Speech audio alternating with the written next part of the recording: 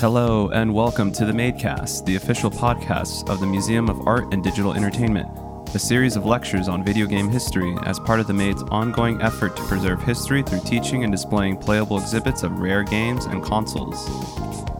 While life in the time of COVID has forced us to close our doors, the support of people like you has allowed us to continue to bring history to you through lectures and interviews like the one you'll hear in a few minutes. I'm Miles. I'm Chen. And I'm Anthony. In this rare double feature chat, Alex catches up with Keith Kaisershot to talk about his joining the MADE, the game Deep Sea, the Apple Pippin, playing with John Romero, and many, many more topics.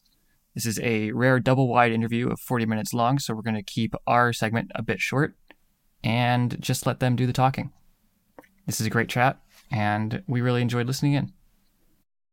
Hello, we are back with Keith Kaisershot. Hey, Keith. Hey, Alex. Good to talk to you again. Yeah, good to talk to you despite all of the crazy COVIDs. Keith, you've been with the museum since almost the very beginning. How'd you find us? I had moved to California in 2011, and the game studio that I was working with at the time, I had a couple of friends there that one evening they said they were going to head into Oakland to attend a talk given by R.J. Michael of Amiga fame. And I had heard of that name, and I thought, oh, that sounds really interesting. I didn't know he was in town. So I thought, hey, could I go with you and check this out too? So I hitch a BART ride with my two buddies, and we go to this third floor office, space in the heart of Oakland, downtown. Late evening, it's dark outside, and it's this mostly empty room, but with shelves of old video game ephemera, artifacts and things like that. And I thought, what is this place? Like, it makes sense to me how they got R.J. Michael to talk, but what is this place? How can I get involved? It seems like a really cool place and somewhere where I would kind of feel at home and where I feel my talents could be useful. So that night I got to know Alex and basically introduced myself as, hey, I'm kind of really, really interested in vintage Apple, vintage Macs, and I see that you are trying to start up a museum based around vintage video games, and I wonder if if the Venn diagram of my talents and what you need for the museum, if there's maybe an intersection there, if I could help out. And it seemed that you were on board with an idea, and I guess that's kind of how I got involved. And you've been helping out incredibly a lot of our projects ever since. I mean, from the Doom cluster to one of the first things you did was set up Robin Arnaud's Deep Sea, was it? Deep Sea, yes, that's what it is. Yeah, and in fact, the MADE actually has the original Power Mac G5 that he developed Deep Sea on and used for administering demos over the years as he was developing and showing off that project. And so, the headset and the whole headset. The headset and the custom mask that Robin built for it that has the two microphones built in, that one of them is near your nose, so it tracks you breathing, so it can tell whether you're breathing or not, which is an integral part of the game and the experience. Yeah, no, the whole point of that mask is so that you feel like you're underwater because you hear that. Exactly. That Darth Vader. Yeah. Do you want to explain what the game is? Nobody here would have ever heard of it. Or not. I mean, the Deep Sea, the high concept of Deep Sea is that, you're at the bottom of the ocean. It's pitch black. You can't see anything. And there's a deep sea monster after you. And since there's nothing else but you and this monster, it can hear everything. Like, it's very attuned because there's nothing to see. So, the rest of your senses are heightened. So this monster can hear everything going on, including your breathing. So you're in this deep sea sub and you're trying to hunt the monster before it gets down to you. So it's an audio only version of Hunt the Wumpus. If you're familiar with that game. Yeah, it has a joystick. Yes. So you imagine yourself in a sub deep at the bottom of the ocean, again, where you can't see anything, but all you have to rely on are audio cues. So you can hear the monster going around you, going behind you, going in front of you, kind of rushing by. And the joystick is all you have to defend yourself. So you can rotate your sub and fire. I believe all you can fire is missiles. You can't just do like torpedoes, yeah. And if you miss the monster, well, then you don't hear it. But if you hit the monster, then it lets out a cry of pain, right? And so the goal is to hit the monster so that it doesn't get to you. But this entire time, you find yourself holding your breath because as you're breathing, you release bubbles, and the monster can hear you breathe, and so it uses that to kind of echolocate where you are, and you don't want that, obviously. So, I think the real key to the success of Deep Sea as an installation, as a game, and notably a game that blind people can play, is the fact that Robin Arnault is an audio designer. So the audio in the game was of like movie quality. Yes, definitely. And I believe, correct me if I'm wrong in the history here, but I think Robin was still a film student when he developed that.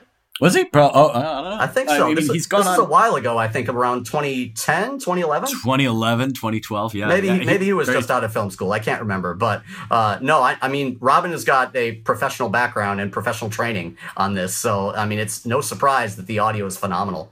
Yeah, and it sounds like it's this big whale thing coming at you. There's sonar pings, there's bubbles going off, and then you hear like the ticking of a teletype, and like people, oh, the monster has arrived. Right. Ah! I remember watching at the MADE, somebody demoing this game, watching somebody else play, and towards the end of the game, I think they were so startled by it that they just ripped the headphones off and ripped the mask off. Yes, absolutely. It's incredibly immersive. Yes. Very visceral. Absolutely. Yes. Then you also set up the Doom cluster for us so John Romero could stomp noobs at GDC.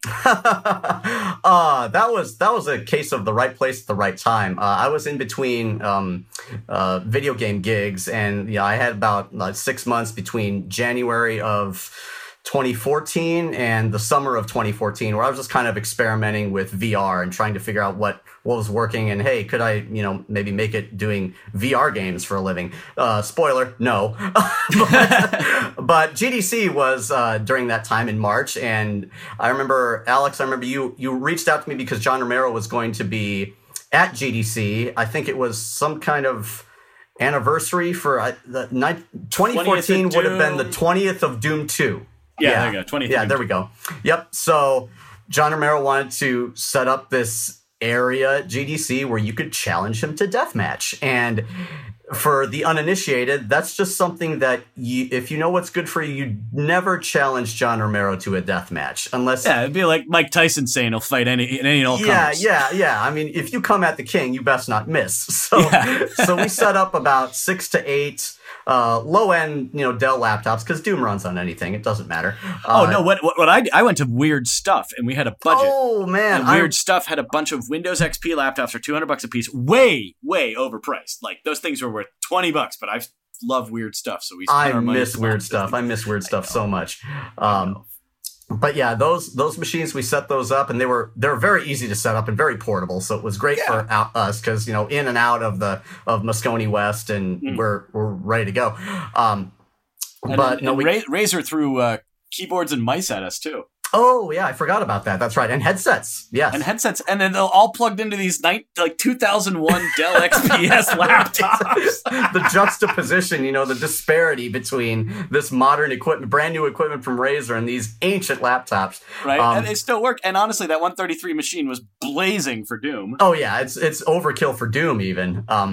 But no, that happened the entire week, Monday through Friday of the conference, and I remember setting up on the server machine demo recordings. So we got recordings of everybody playing all through the week, and then when the conference was over, I remember getting in touch with you and saying, hey, I recorded the entire set. What do we want to do with these demos? And he's like, put these on YouTube. This is going to be great. People are going to want to watch this. Absolutely. And honestly, that one of those, we put up like 20 videos, but honestly, one of them is our most popular video by a long shot on the MADE's YouTube channel. And, keep in mind that the MADE has like the original episodes of GamePro TV shows, Second Take, and like some unseen footage stuff. But those videos have like almost 100,000 views. People love that. Mm-hmm. I mean, people love to watch John Romero poning noobs. What can I say? What do you remember when you played against him? My my biggest memory of that week was Tuesday morning.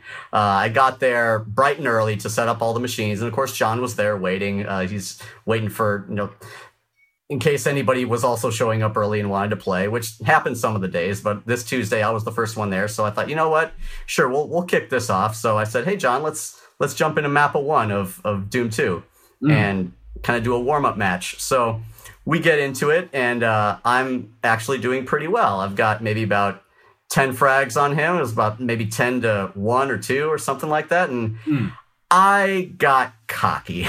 I turned. It was best out of 30, I want to say. Yeah, no, it had to be like 20 to 10. You had to be above by 20. Yeah, something like that. I think it was. Yeah, and so I'm besting him by about 10 points, and I turn to John. I'm like, what's the matter, John? I thought you were good at this game. You gone soft on us? Oh, John did not like that at all.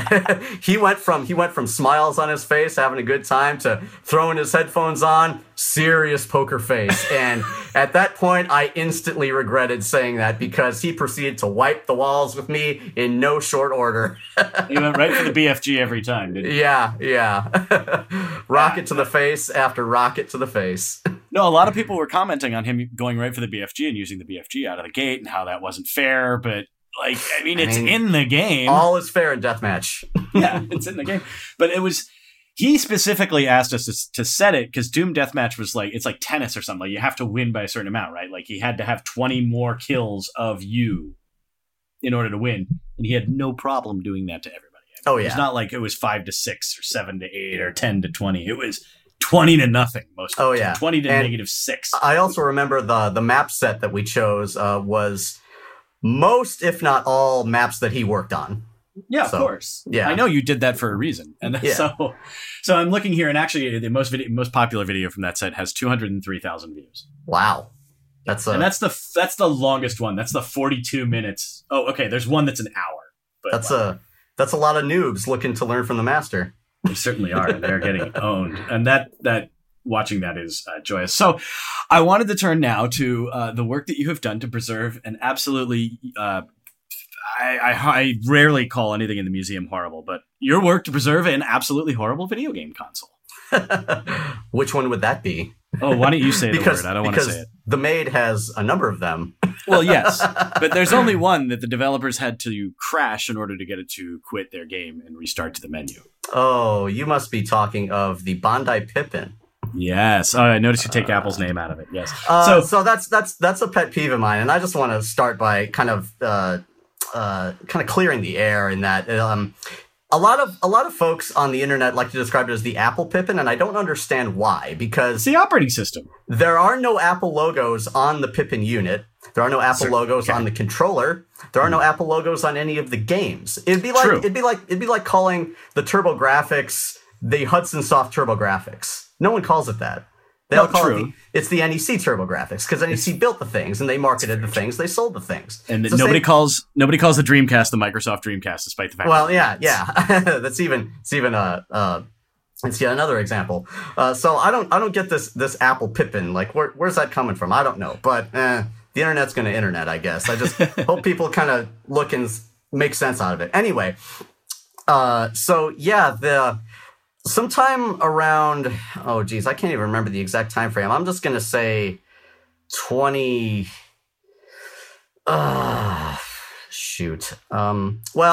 Let me back up and go back to, I'm just going to throw out 2016 as the time when I picked up a Pippin for myself. I was on eBay and I found an unbelievable deal. I got one of the rare US one of the I call it space gray, but they call them the black Pippins, intended for the U.S. market. $200 on eBay, and I get it. And of course, the description says, "Oh, this doesn't work." I get it home, I open it up, I physically open up the console. How come this doesn't work? Well, the first thing I find is a dead wasp inside. So, I wonder where this thing was kept. But put it back together, hook it up, and after cleaning it out thoroughly on the insides, clearing the bugs out of the system, as it were. Fire it up, hook it up to my TV, and it works just fine. So okay, well now what can I do with this thing? I mean, it marries two things that are key to my growing up. Macs, the classic Mac OS, and video games. Well, the Pippin marries both of them together. This is a video game Mac that plays Mac games, right? So I look around and, well, what games are there for this thing? Well, there's the obvious Super Marathon was the one that everyone, I think, associates with the system. Super Marathon's nice, but I've played Marathon. I've played Marathon 2. I'm familiar with those games. They play better on a real Mac, so I don't know if I want to mess around with that on this system. But there was other software developed for it too. Bandai didn't market it exclusively as a gaming system. They wanted it to be something that you could use in 1996 to be your first gateway to the internet. Mm-hmm. And so encyclopedias and edutainment. Yeah, things like that. Yeah, and if you recall, like sometime around 96, 97, Microsoft and Philips were trying to do the same thing with Web TV, mm-hmm. and I think there was maybe another system like that was. These are internet appliances were things in Japan, not so much in the US, but that didn't stop Bandai from trying. Anyway, one of these applications is something called PEASE. PEASE, like P for Pippin and then E's. I don't know what the rationale behind the name was. It wasn't an acronym as far as I know of, but it looked a lot like the @ease program, if you're familiar with that. Yeah. Apple shipped on their Performa line back in the 90s. Yeah, and the Mac OS wasn't simple enough. Right. Yeah. Well, they had to compete with what Packard Bell had with their Navigator application, I guess, that shipped on those machines. But anyway, this PEASE application would launch a number of built-in applications that shipped on the CD, the PEASE CD. But if you connected the Pippin to an Apple Talk network through its serial port, mm-hmm. you could run applications hosted on another Mac. So, this is interesting. Well, then I could play some games on the network that the Pippin otherwise isn't designed to run, like Prince of Persia runs great on the Pippin. Doom runs great on the Pippin, as it turns out. Well, it's just an LC3. The Pippin hardware is quite a bit more advanced than an LC3. So what is it, Quadra? It's even better than that. It's a Power Mac. Oh my goodness! It's 601. It's a 603. So 603. Oh my god! Well, the 601 is a little bit better than the 603, if you can believe it. The 603 is the low end version of that. It was intended for laptops and things. Yes, but it came out after this. I mean, just timing wise, they must have that must have just come off the dies. Yeah, I mean, timing wise, the Pippin came out around the same time as the Power Mac 7500. In fact, I'm convinced that it was even slightly based on the 7500 because the 7500 and the Pippin, their display drivers have the same name. So, it makes you wonder, who borrowed from who? Yeah. But I mean, the Pippin, that based on Power Mac hardware in 1996 packed a bit of a punch. It's some decent hardware there. And in fact, the video hardware, Apple was just starting to do this with their video hardware.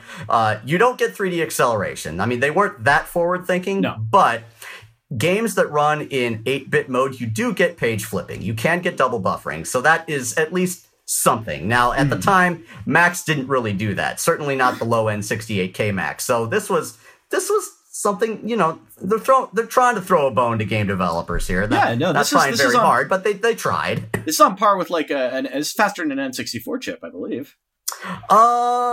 That's also a RISC processor. The N64, I believe, was clocked somewhere around 90 megahertz. The Pippin was clocked around 66. Oh. So it was clocked faster than the PlayStation. I'll give you that. Certainly.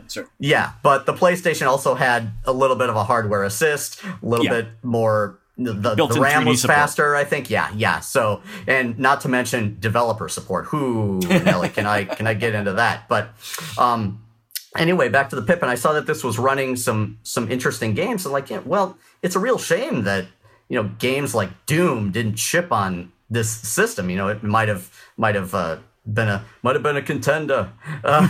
But Marathon is great, but Marathon wasn't exactly a household name in 1995, 96. You wanted things like Quake. You got to have Quake on your system.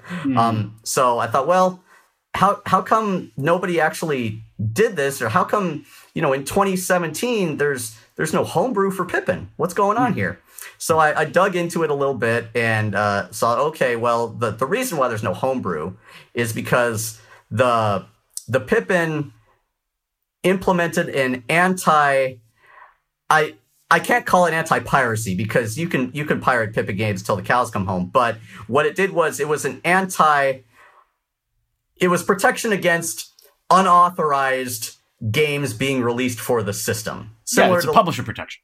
Publisher protection. Thank you. Yeah. So similar to what Nintendo did with the NES and with what Atari did with the 7800, which is actually a great example is what Atari did with the 7800. Every game is signed by a private key within Apple, similar to Atari. Every game had to be signed by the manufacturer with a digest embedded into the game that was checked by, I should say, a public key embedded in every console. And if they tried to verify the signature and it didn't match, well, we're not booting up your game because we don't know who signed this. It wasn't us, so we're not going to let you play. Apple did this mostly, I believe, because the Pippin retailed for about $599 in 1996, which compared to the PlayStation, it's obvious why the Pippin didn't do so well in the market. I mean, no, that's the same price as CDI. Well, even CDI and 3DO are two good examples too. I mean, imagine you're a gamer in 1996. No, it's too expensive. I'm not arguing it's not too expensive. Yeah, it's like I can buy this $600 machine that can play Marathon, or I can buy this $200 machine that can play Jumping Flash. It can play Tomb Raider. It can play all these other things. It didn't exist in fact. My point is that it's not the only $600 CD console. Yeah, no, absolutely true. But even at $600, this was way, way, way less expensive than Apple's lowest end Power Mac at the time. And Apple was worried about this to the point that they had rules with the Pippin project that any licensee of the Pippin, and in 96, I believe this was only Bandai, but I think they had a couple other parties interested, but any licensee of the Pippin was forbidden from doing a number of things. They couldn't mention the Macintosh in any of their marketing. So it didn't run Mac OS. It ran Pippin OS, not Mac OS, Pippin OS. And I believe in the manuals, I don't think, I'd have to go back and check, but I remember at least in a number of the tech notes and some of the developer things, they don't mention Apple Computer. They're credited as ACI. Technology by ACI. Gee, I wonder who they are. Anyway, this is all because Apple was just super paranoid that people were going to buy Pippins as cheap Macs. Yeah. Well, Apple has clones at this time. Right. The clone effort was just getting off the ground, and Apple was scared, really, that people were going to make better clones than Apple was on their own machines, rightfully so. And so they said, okay, well, sure, we'll do this Pippin thing, but it's not allowed to run Macintosh software. So hence this protection at every boot of the Pippin to make sure that you're not trying to run Microsoft Word on your Pippin, trying to play this on your TV. You're not running Photoshop on this thing. No, Apple doesn't let you. Have a keyboard. Pippin did have a keyboard. It didn't have one in the box, but you could get one. You could get, well, the US model, some of the US model bundles did have a keyboard in the box, but the majority of the Pippins out there are the 1.0 models in the white case that shipped on the Japanese market. So I'm sorry to rush you along. It's my own fault for constantly derailing you because I love this topic. We can edit this, right? Well, yeah, no, we don't even edit them, but the long shot, you cracked the Pippin. Right. So, long story short, I saw what was going on in the homebrew scene, nothing, and thought, well, it's been 20 plus years since the system came out and nobody has cracked it yet. And I thought, well, I've done a bit of work on, I've done a little bit of Mac OS work. I work with Josh Duran on the Advanced Mac Substitute project. I've helped him out with that a little bit. So I've got a little bit of a background in classic Mac OS API programming. So I thought, well, if nobody has done this yet, then who better to give it a shot than me? So I start digging into it with my friends Josh and Elliot Nunn is another buddy of mine who has done some work in reverse engineering the Mac ROMs. So we start digging into the startup process of the Pippin, and it's very, very similar to that of an actual Mac, except for a notable change, which is right after it senses that you have a CD-ROM inserted, it takes a look at 6 one fixed location at the very beginning of the disk that contains the directory information, and then 5 randomly chosen 128K blocks across the disk. So this makes up about a little bit over a megabyte of space that it checks, digests against a list of digested locations in the disk, and that suffices as a system signature check. And if it doesn't work, it spits out the disk. You can't play it. So I'm digging into this in the ROM, looking at the ROMs, and of course I got the ROM dumps because I ran a ROM dumper using the P's utility I just mentioned. So that allowed me to actually get the ROMs to actually look at them. Sure. And I dig into here and I start looking through some of this code, which, by the way, is hard to read without symbols. I mean, Apple didn't make this easy, but I start deriving some of this, and I'm looking at some of the code that kind of does a lot of shifts and XORs and the number of magic numbers it's adding to it. It's like, well, these numbers look interesting. Let me plug it into Google and see what comes out. Oh, these are the magic numbers for the MD5 digest algorithm. Oh, that's curious. Well, that's interesting. Yeah, and even Apple in their own tech notes mention that, the Pippin uses an RSA crypto system to implement security. Oh, well, thank you, Apple, for letting me know that. RSA was, I think the patents have since run out on RSA, but the RSA group has also published a reference implementation for RSA. And so I grabbed that and I took a look at the C code versus kind of the C code that I had decompiled myself by hand, and I'm noticing a lot of similarities. Copy paste. I think we hit pay dirt on this. And so from that point, it's like, all right, I think I know what we're working with here. So we kind of work backwards.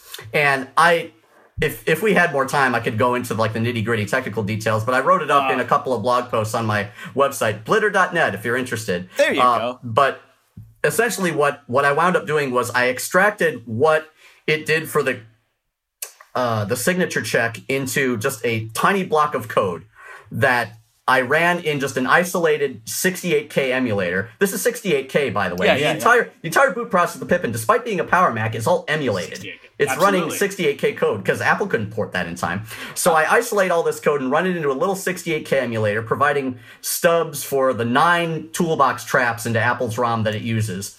And I wound up finding these areas of memory where, during the part of the code where I imagined it was doing the meat of the work, it had this little 45 bytes of data that just looked like gibberish to me. But then after it was all done, it zeroed all of it out. Like, why is it zeroing that out? It must be something important. 45 bytes. 45 times 8, 360. 360-bit key, perhaps? So I went backwards and then went back to the digest file that's on the CD, which is easily accessible. Pop it into any Mac and just copy the file. And then looked at it and thought, okay, this looks like it could be a signature area. Let me just try decoding it with this 360-bit block of memory that I found while kind of emulating the Pippin security. Pay dirt. That was awesome. That was the public key, and with computing power being what it is now, you plug the public key into something like NSEEV, an open source factoring program. 18 hours later, I had a private key. So now I can. It took that long.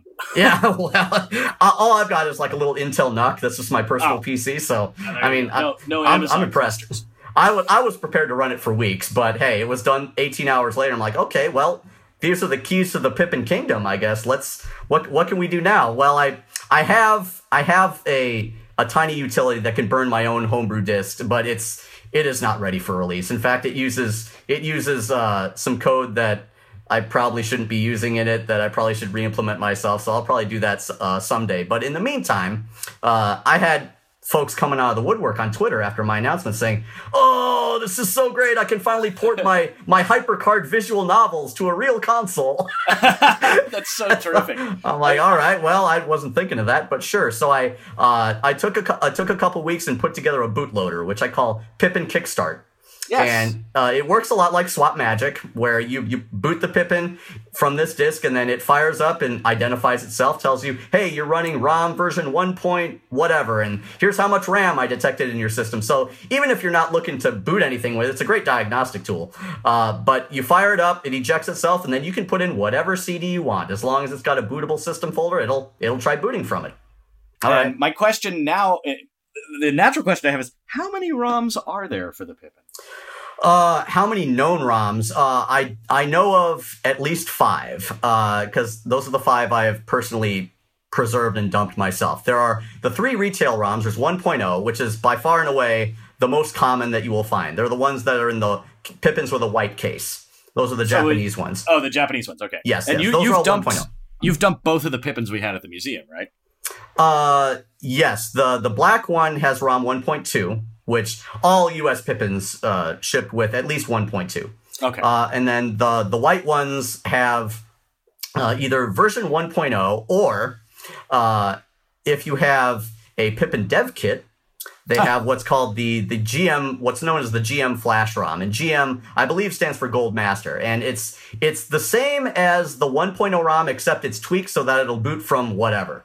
For dev kits, if you're testing your games, you can't be signing your builds every time. Yeah. So there's the GM Flash, and those are not as common. I mean, everything's relative, right? Pippins are not exactly common anyway, but as far as if you find a Pippin that isn't retail, it's more than likely going to have a GM Flash ROM in it.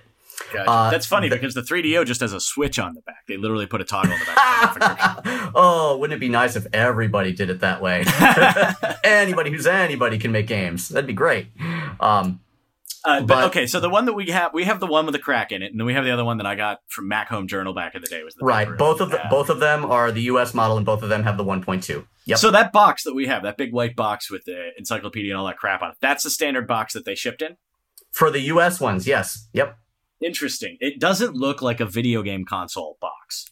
It's a huge box. Yeah. I mean, I expect, when you get a video game console, like, for example, the N64 came in something that, you can put on a shelf. It's like a briefcase. It's like a big briefcase thing with a handle. The base bundle, right? The base option. It's just the console and like maybe a pack-in controller. Maybe. They expect you to buy the game separate, right?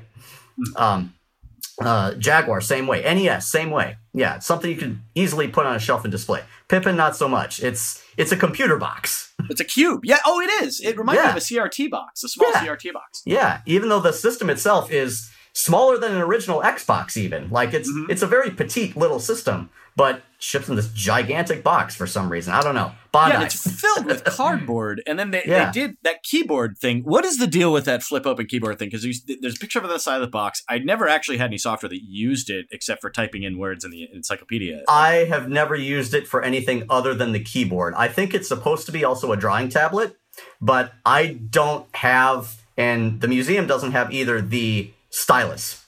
It's missing the stylus. So, I mean, it shouldn't need is the stylus something that was connected to it, or was it just a capacitive stylus? Or I don't know. It could be something as simple as just like a plastic stylus, like what was used with the Newtons. Yeah, I'll bet a Newton works. Come on, Newton stylus has to work. Could be, but again, what software works with it? I don't know. Well, that's the other question I was going to ask is like, what's interesting that you can be like. First off, is there anything interesting that has been run on Pippin since you cracked it? And second off, what are your favorite Pippin titles, especially the weird ones? Well, I'm a little biased. My favorite Pippin title was never released for the system. It's the Journeyman Project Pegasus Prime. and we'll have Tommy on to talk about. Yeah, and Tommy could better speak to actually the history of the Pippin project and how it actually came to be, because he was there. Yeah. Like I was in elementary school at the time, so that definitely not the one to ask. But as far as anything technical, definitely ask me about Pippin stuff. But as far as that, obviously Marathon. I'm a big fan of the Marathon series. So that's the one that I referenced before, that Bungie couldn't figure out how to get the platform to reboot an application. The Pippin port of Super Marathon was the project at Bungie that I don't think anybody wanted to work on. I think they threw Jason Regier on that project as kind of a hazing ritual because it was like nobody really wants to work on this system, and they were more or less straight ports. I mean, they had to change some ways about the way the game works. Like, for example, the terminals, when you look at the many terminals inside the game, they had to bump up the font size if they were readable on CRTs. You're not running these on VGA monitors anymore. So, double the font size so that you could see that without flicker or whatever. Oh, man. And like, Durandal, like, has lots of text. It does, definitely. Very story-heavy game. And even with all the changes, like, they still had to cut things from the game to squeeze it into what little RAM the Pippin has, because the Pippin ships with 6 megs of RAM on board. 1 meg of that is reserved for video, so the OS never sees it, no matter what. And of the remaining 5 megs, like, you've got like 1.5 megs that the OS itself uses, so you've got 3.5 megs left over to squeeze your game into. That's more than a PlayStation. That's true, but you also have to contend with, Pippin OS doing whatever it does needing whatever additional resources it needs. So things like music had to be cut. No music in Super Marathon. Even if you add memory, it's like, nope, sorry. That's crazy. We just never did. And in fact, there's you can Google for this correspondence between fans and Alex Rosenberg, who also worked on this project. Bungie tried really hard. They wanted to get a keyboard. They wanted to add keyboard support, but Bandai Apple just refused to send them one. It's like, but if you send us one, we'll add support for it. Like, no, sorry. That's probably a Bandai thing. Just like could be. It's like Japanese companies not thinking other companies in the world exist. Yeah, or it's like, do you want this to be a success? I mean, right? No. Well, Apple is always hard to get stuff at. Yeah, the failure of the Pippin can be attributed to a number of things, but one of the things that you can point to is that Apple built the platform, but they wanted to delegate the responsibility to third parties, to licensees. So if you're a developer for Pippin and you needed developer support, if you went to Apple would say, you got to go to Bandai. So you'd go to Bandai, and Bandai would say, we don't know, you got to go to Apple. And you would just get the runaround. And so ultimately what developers would do would be they would call friends that they knew inside Apple that, had some downtime or whatever, that could kind of under the table slip them some information. Not the way to garner developer support for your nascent platform, for sure. No. And then at the time, it's interesting talking about Bungie developing for it at the time, because no matter how much they wanted to do it, at this time they're knee deep in Myth, and Alex and Jason had to be starting on Halo. Like, they're laying down the foundations of Halo in '96. Oh, I mean, Super Marathon was it. I mean, calling it an afterthought is being generous. I mean, everybody was needed on other projects. I'm amazed that it got out the door. Right? Yeah. I mean, yeah. I mean, if it had not gone out the door, I think the Pippin would be known for racing days.